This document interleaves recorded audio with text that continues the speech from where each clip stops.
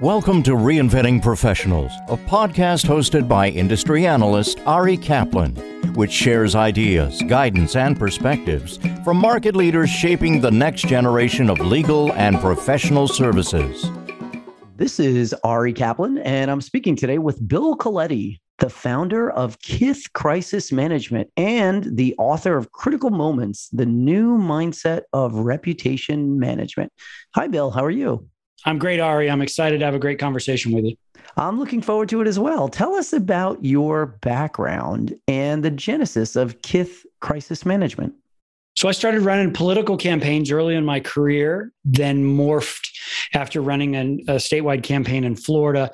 That morphed to an opportunity at a consulting firm where we were kind of innovating this concept of advising corporations that sit at the intersection of business and government. And so it wasn't lobbying and it wasn't politics. It was really sort of that true sweet spot intersection where we were running campaigns for corporations, whether it be mergers and acquisition or citing issues, certificate of need for hospitals, or just general public policy questions. And then from there, we got absorbed by a large global PR firm, and I became the global crisis leader for a large firm called Hill & Knowlton. And then about 8 years ago, I started my own firm, Kith, and have been an entrepreneur for the past 8 years and really excited and love what we do. What's the difference between crisis management and crisis prevention? I think a lot of people listening to this, in that concept in the legal world, crisis management, a lot of litigation born out of some sort of crisis. And that could be an industrial accident, a plane crash, sexual harassment, malfeasance, any number of issues that come and sort of are born. And crisis management is the skill set to manage that event, meet stakeholder expectations, whether that be the media or the public or your shareholders, to meet them with messages and strategies with the goal, the management goal is to get your organization back on strategy, because organizations wake up in the morning, they get disrupted by a crisis, and the goal is to, as quickly as possible, get back to strategy, get back to what they intended to be doing for superior value, because that's why most companies and organizations are created. Crisis prevention is the step to the left of that, or pre-crisis, is that how can we evaluate the landscape around us, understand the skills of my team,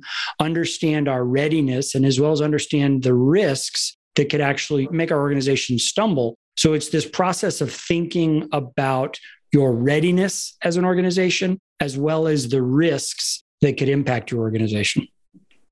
In your book, Critical Moments, the New Mindset of Reputation Management, you talk about what to do during and after a crisis.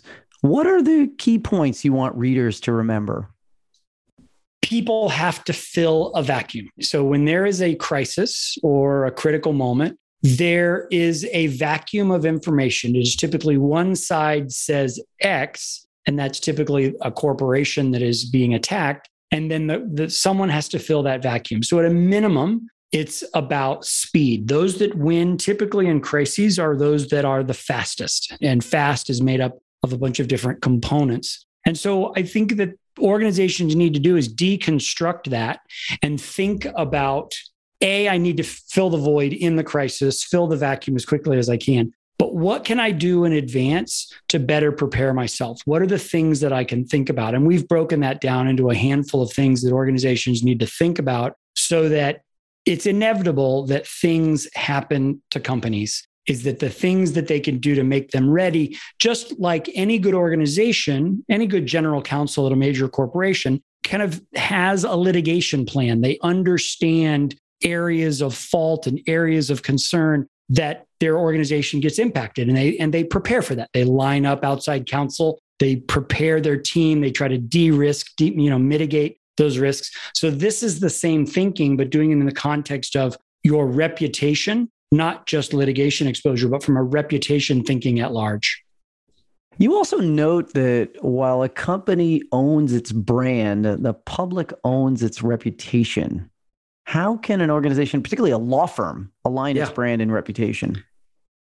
Look at law firm marketing, for example. Law firms have levers that they can control, and that is to control, that's fundamentally their brand. They can advertise or not advertise. They can do thought leadership. They can do social media. They can speak at conferences. There are whole, you know this better than me, there's whole marketing departments at law firm that are thinking of innovative ways for them to do those things moving forward.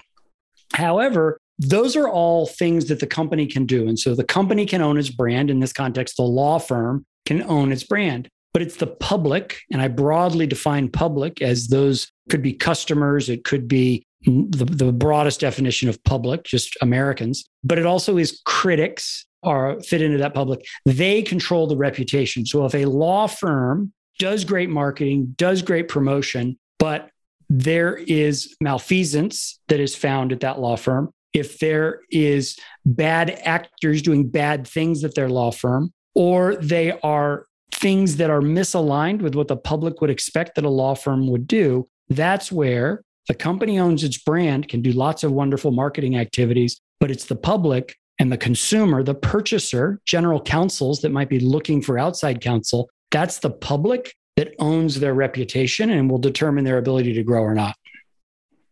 What are social risks and where do they typically arise in the legal industry?